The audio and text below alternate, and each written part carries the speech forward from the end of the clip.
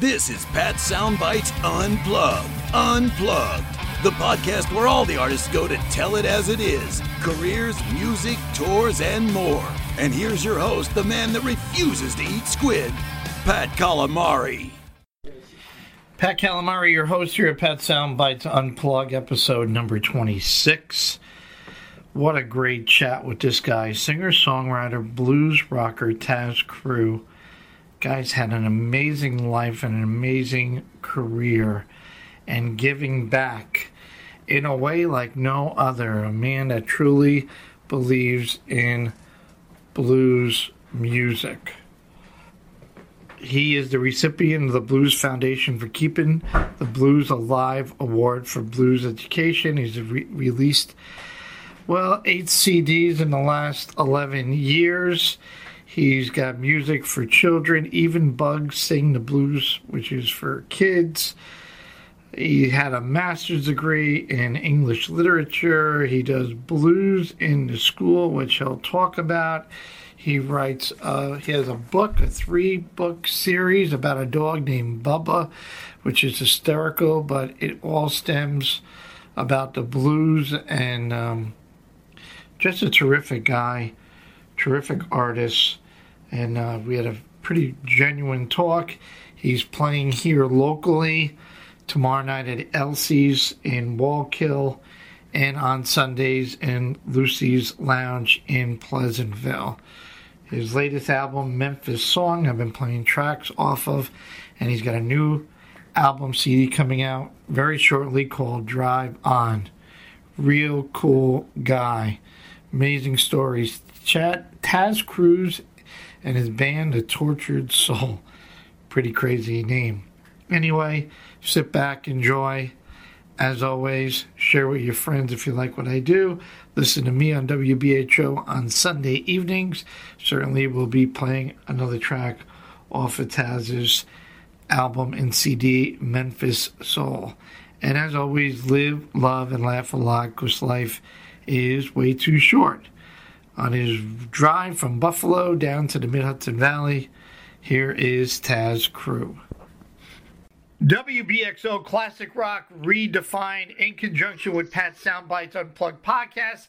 Certainly an honor to have on our phone today singer-songwriter, blues rocker, an amazing career this gentleman has had, Taz Crew. How are you, Taz?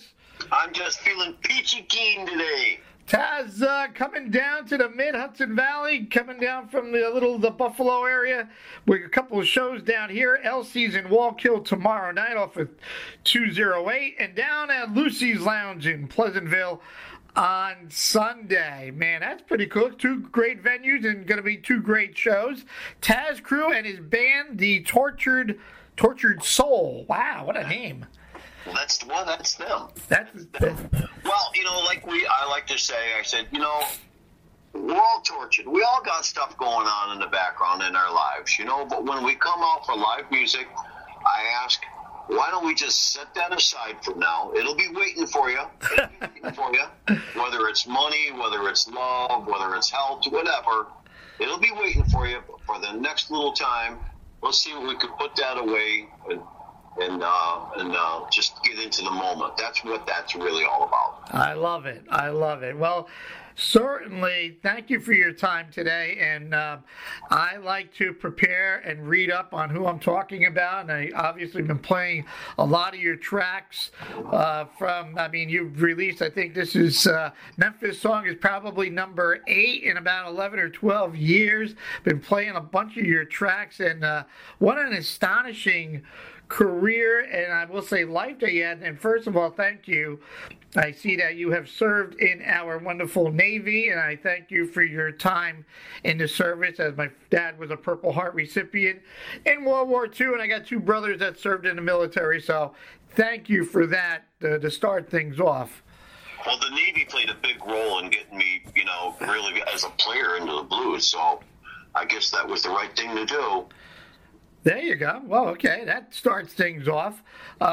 Did you always know that music was your calling, or when you were in the Navy, that what was the start of it, Taz? Where did you say, you're on a boat, you're hanging out or whatever, and you guys are playing tunes, meeting up with other shipmates and playing tunes and said, this ain't a bad thing? Well, that was actually my second introduction to the blues, the Navy. My first introduction was as a young kid. My uncle came out of the Korean War with an appreciation for the blues. He brought back with him an understanding of this music, and he had these records. He lived all by himself.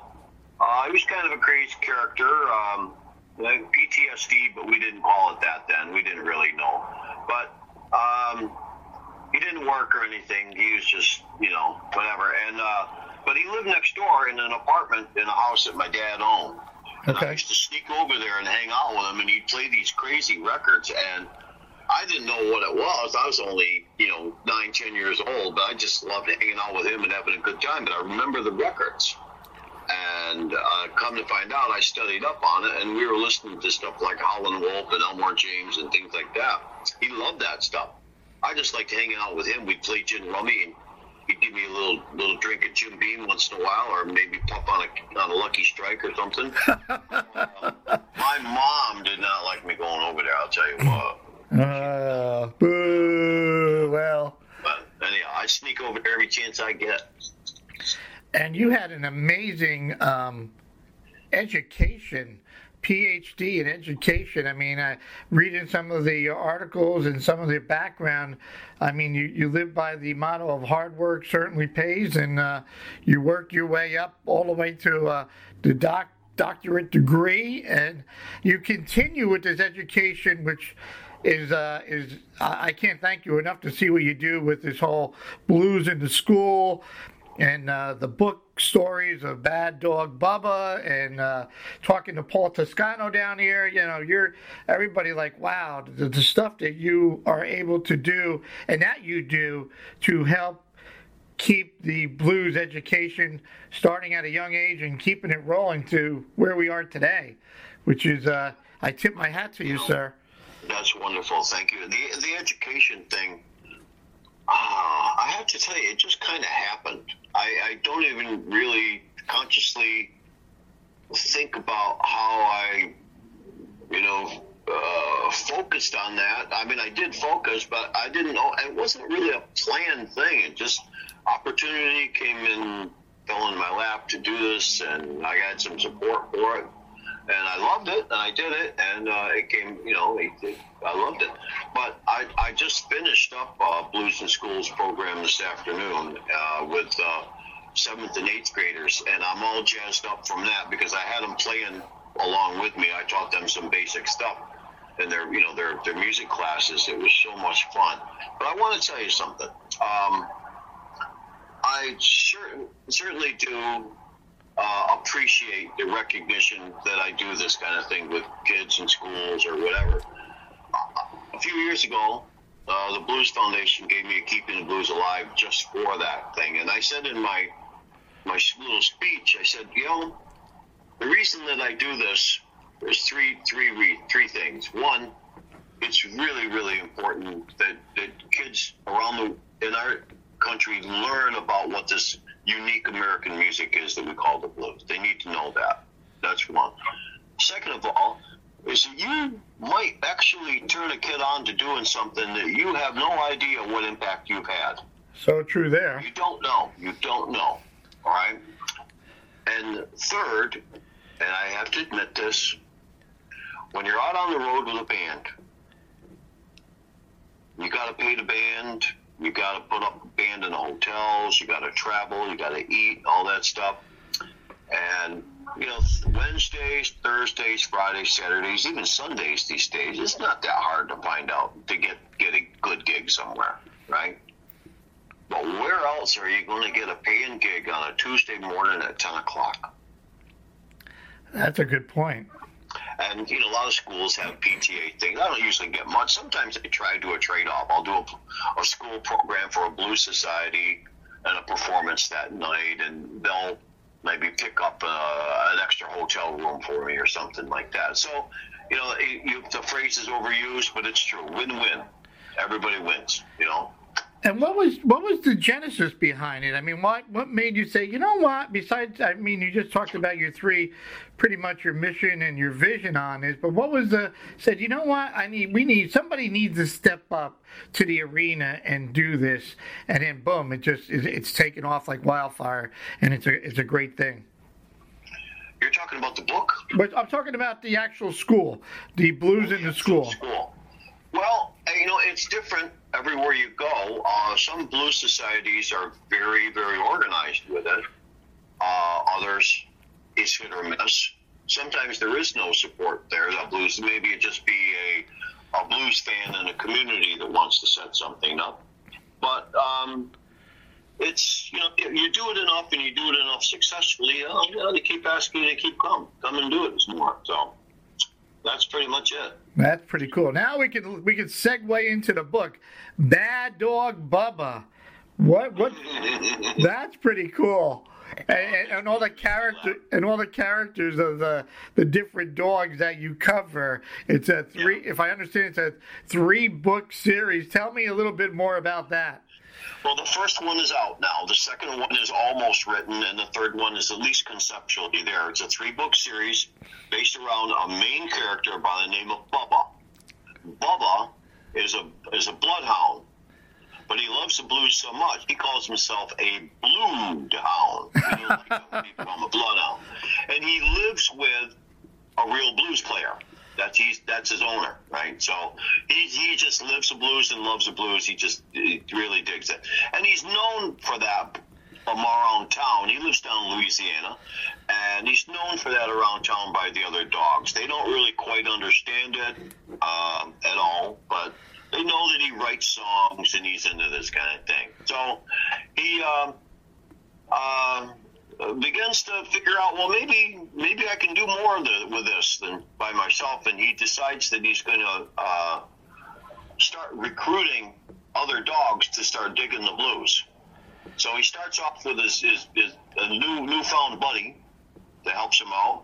He's got a girlfriend dog who could care less about the blues because she's a Russian wolfhound and she doesn't even like it. She loves Tchaikovsky. So anyhow, but he tells him, he says, look, blues is like a half-eaten sandwich you find laying on the sidewalk. You give it a sniff, you might like it. So that book is all about setting up those main characters. The second book is about forming the actual dog band. And the third book is all about kind of dealing with the problems that they encounter as a band trying to do this now that they figured out that they can actually do this. So that's where it's going. The idea for the book came out of a Blues in School program. I was working with some kids. They were from Africa, and they were living and going to school in London, England. And their English was, not where it needed to be, and especially for schooled English. So they had a writing program, and we used some songs that I had written about dogs that get the blues as a way to prompt them to write backstories about these dogs. And I had to model how to do that for them a little bit. So I chose one of the songs myself and started creating this model, and I just had so much darn fun with it, I couldn't stop. That is so cool. That is awesome. Yeah. Good for you. You mentioned the English language, and I see you got a master's degree in English literature. How helpful, had to be extremely helpful in your songwriting process for lyrics and stuff like that? Well, yes, indirectly. Something I've learned a long time ago, if you want to be a good writer, you need to read a lot. If you want to be a good reader, you need to write a lot. So indirectly, I'm pretty sure I'm not going to quote and use any language from like a Jane Austen novel in my lyrics, or quote Henry David Thoreau or anything. But what that degree did, it was a fun degree because I got to do it pretty much the way I wanted to do it. I picked and chose things, and that I had a lot of support for doing that. but I learned really just an appreciation and a value for language. I've always enjoyed that. So probably more than anything, the influence in that has helped me to try to come up with descriptive language in lyrics, not just, the same old woke up this morning kind of thing. Gotcha. You woke up this morning, well, that's good. Why the hell were you worried that you were going to wake up? Why not tell that story? So it really does help. So, my songs aren't always about something that's happened in my life. Sometimes there's something that I've observed or something that I've imagined or some kind of combination of that. And I think having that degree of that experience with doing wide reading has really, helped me to be open to those kinds of things. Does the lyric come first, Taz, or does your guitar riff, or you write down, you hear something, you write it down, you keep a notebook, and then try to put it all together and make it into somewhat of a story? I get asked that question probably more than any other question, other than what the hell does Taz Crew mean? But the answer to that is yes. What I mean by that, not to be glib, is that it happens all kinds of ways. Sometimes it's a guitar riff, sometimes it's a lyric, sometimes it's an idea about something.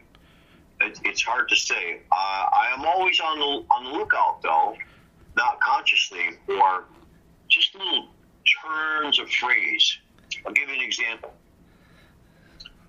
Someone said to me one time about they hadn't eaten some kind of dish in a long time, and they said, I haven't eaten that in so long, it's been more than a month of Sunday. It's been a whole month of Sundays.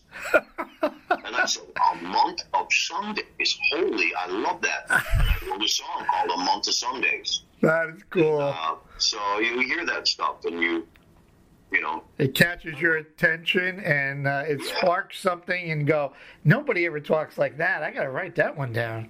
Yeah. But sometimes it's a guitar riff. Sometimes it's a feeling. It's a concept. Memphis Song, for example, is a guitar riff song.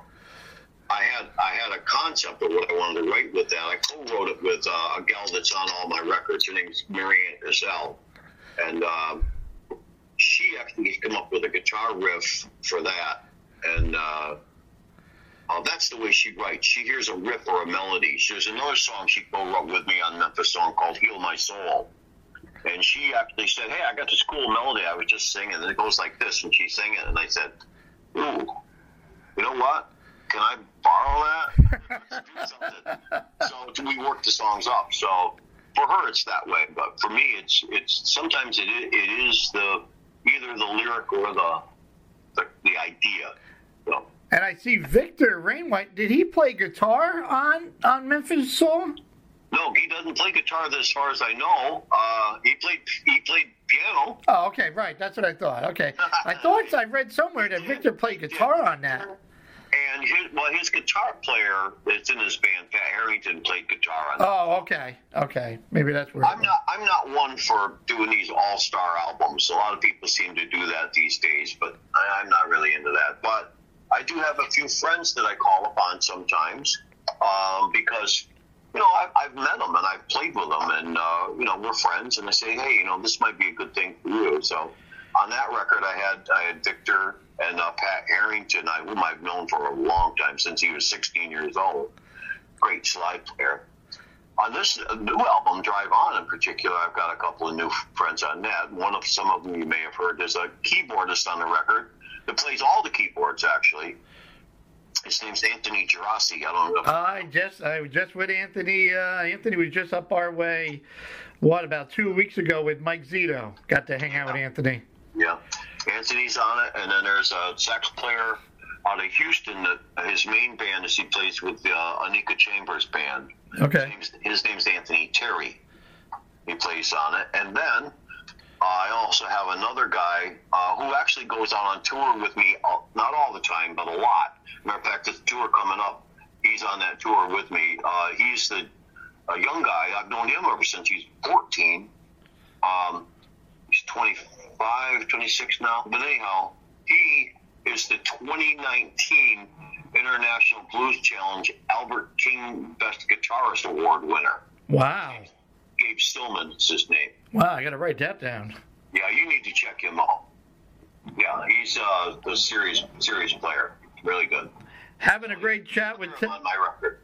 Having a great chat with Taz Crew. Taz and his band coming down at LC's tomorrow in Wallkill and at Lucy's Lounge in Pleasantville. Taz, you cover a lot of covers here and there, and I got to say, one that really caught my attention, you did an amazing cover of Jackie Wilson's Higher and Higher. Thank you. I was like, wow. And I like the fact that, maybe it's just me, but people go, well, they did a cover. It didn't. I said, it's not supposed to sound like the original. It's their style. It's their take of the song. And I like it when somebody puts their own heart and soul into it. And Jackie Wilson's Higher and Higher, boy, you knocked it out of the park. Well, first of all, I could never do it like Jackie Wilson because I'm not Jackie Wilson. He's amazing. Absolutely, he's amazing. That's the only cover song that I've ever recorded and put on a record. Everything else has been original. And I just revere that song. And it's a song that's dear to me for many reasons. But I came up with that more of a kind of a gospel version of that with a slide guitar and stuff on it. I play it live whenever I have the right personnel with me to pull it off. It requires I got to have my gal singing with me. God, I can't. She had so much to that. So it depends upon what configuration I have. I'm sure if you had like a choir, that would be amazing. Goosebumps. I did do it with a choir. Oh, okay. I did it with, do you know Alexis Suter? Oh, yeah, sure. Alexis invited me to play at an event she was hosting at B.B. King's down on 42nd Street before it closed, unfortunately. Yeah. And she had on the bill a group down there called Brooklyn Interdenominational Choir, led by Frank Hay, and we're all on the bill. And I got a hold of the choir director, and I said, "Hey, how about it?" So I sent him the version of it, and I was in tears on stage. It was so freaking beautiful. Wow. Yeah. It was just like, oh. No, I didn't mean to cut you off. I'm sure, hopefully somebody videotaped it. It's on 90 East. It is on video. Okay, good. Good. I got to check that out. I think it's on my site. Okay, good. If not, it's definitely on YouTube. If you look up Taz Crew Higher and Higher, I bet it'll come up. Okay, cool. Yeah, hopefully it's a good one. Yeah, right? I mean, yeah, not every video is a great one. Yeah. No, but were you singing that with a choir? Oh my God.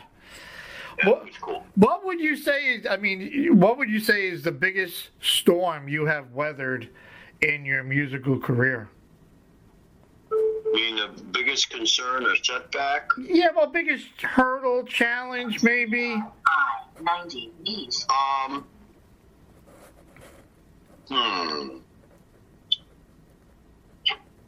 Career-wise. Yeah.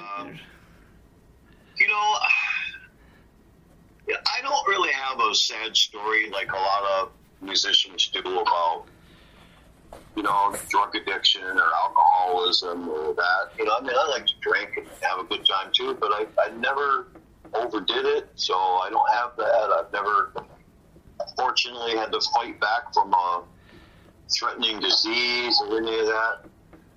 So to answer that question, it's pretty mundane compared to all the struggles that so many people have had to put up with.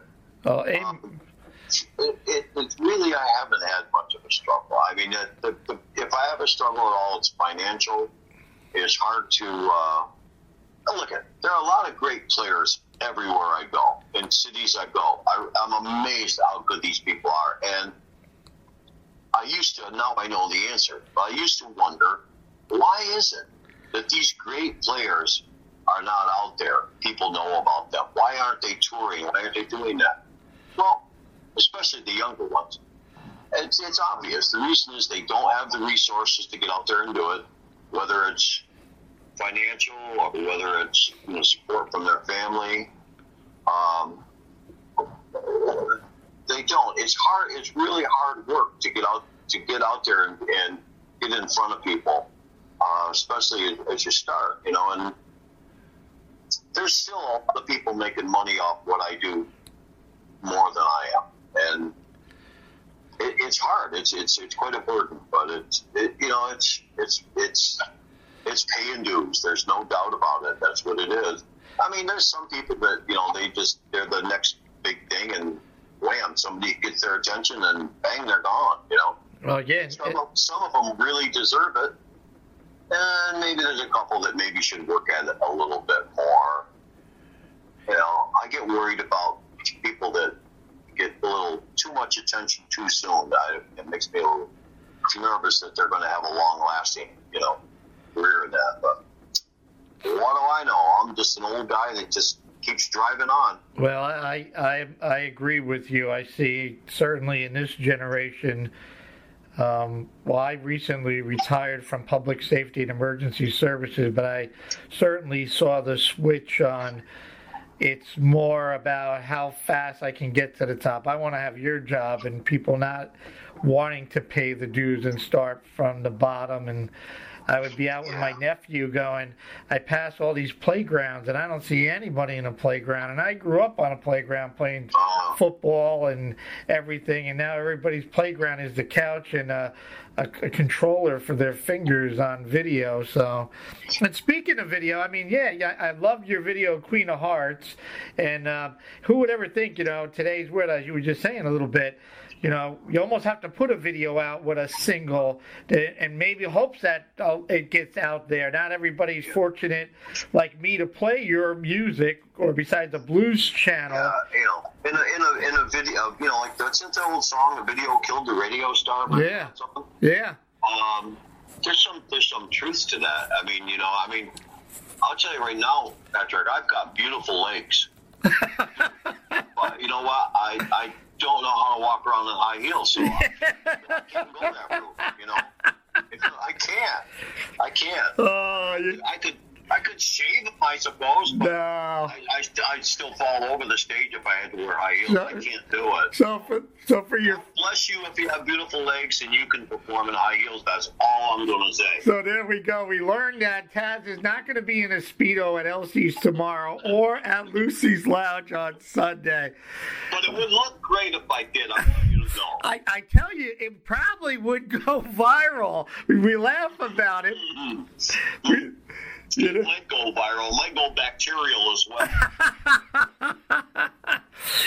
Oh, my goodness, Taz. I enjoyed the conversation with you. In terms of your music, Taz, what are you most proud of?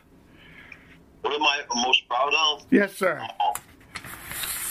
I'm proud of the fact that I keep getting better. There you go. I keep getting better at performing and at songwriting, at recording, and my ability to relax and to enjoy the people that I meet along the way, like people like you, Patrick, that I'm having this just genuine, easy conversation with. I've gotten to feel comfortable about those kinds of things, and that's where I stand now. So I make good music. I do the best that I can. Some people really dig it. Some people don't like it at all. You know what? I'm doing the best that I can, and I'm happy with it. And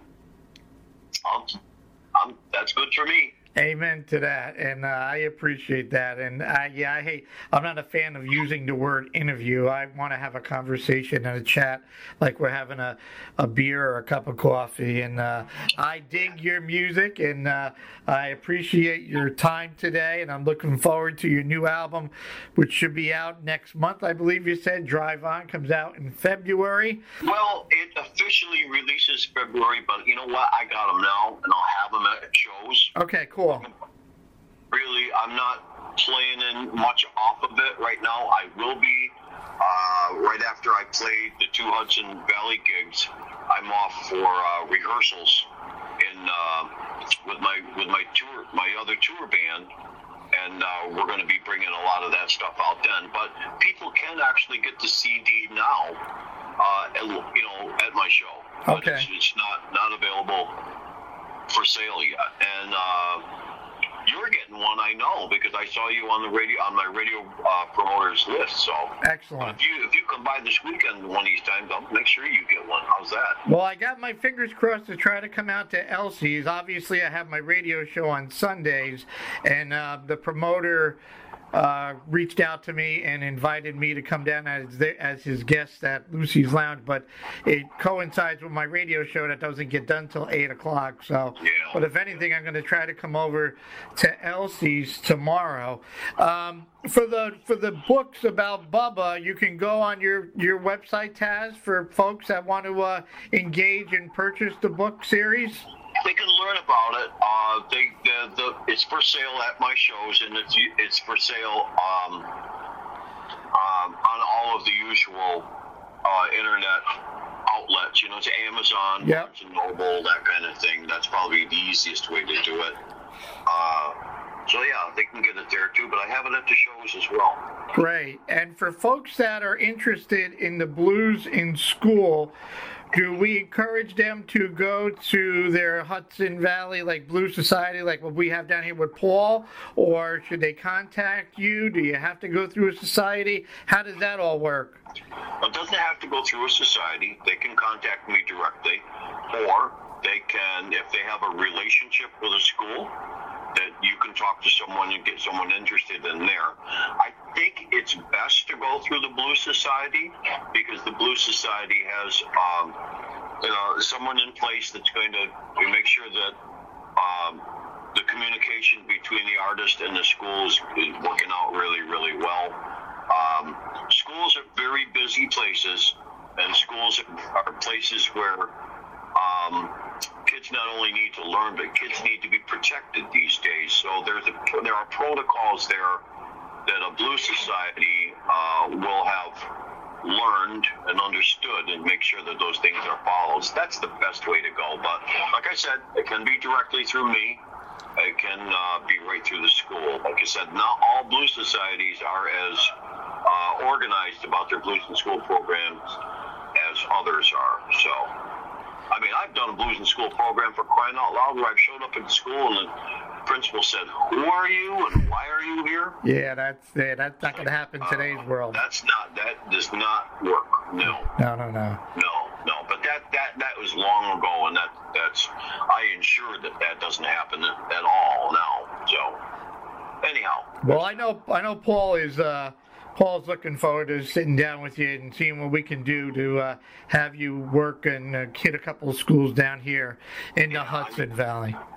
I'm so excited about that new Blues Society down there, and they really look like they're mean business. So, yeah, that's cool. Yeah, well, Taz, I appreciate your time today. I hope you enjoyed the chat as much as I have. I look forward to trying to make a couple of schedule changes and come over to Elsie's to say hello and support and meet you as best as I can. And certainly I will continue to support and play your music. I'm living a life of, I got the best of both worlds. I can play your music, and I got my podcast to share with everybody throughout the world to hear what's going on in your world today. So all is well. Thank you, Patrick. It's been an absolute pleasure chatting with you. All right, my man. Thank you, Taz. Safe travels and continued much success for 2020, and look forward to the shows down here again at Elsie's in Wallkill. You can call 845-895-8975. And then on Sundays at Lucy's Lounge down in Pleasantville, you can give a call down there at 914-747-4740. Taz Crew on WBXO, where classic rock, we're redefined, and Pat Soundbites Unplugged. All the best, Taz. Thank you. All righty.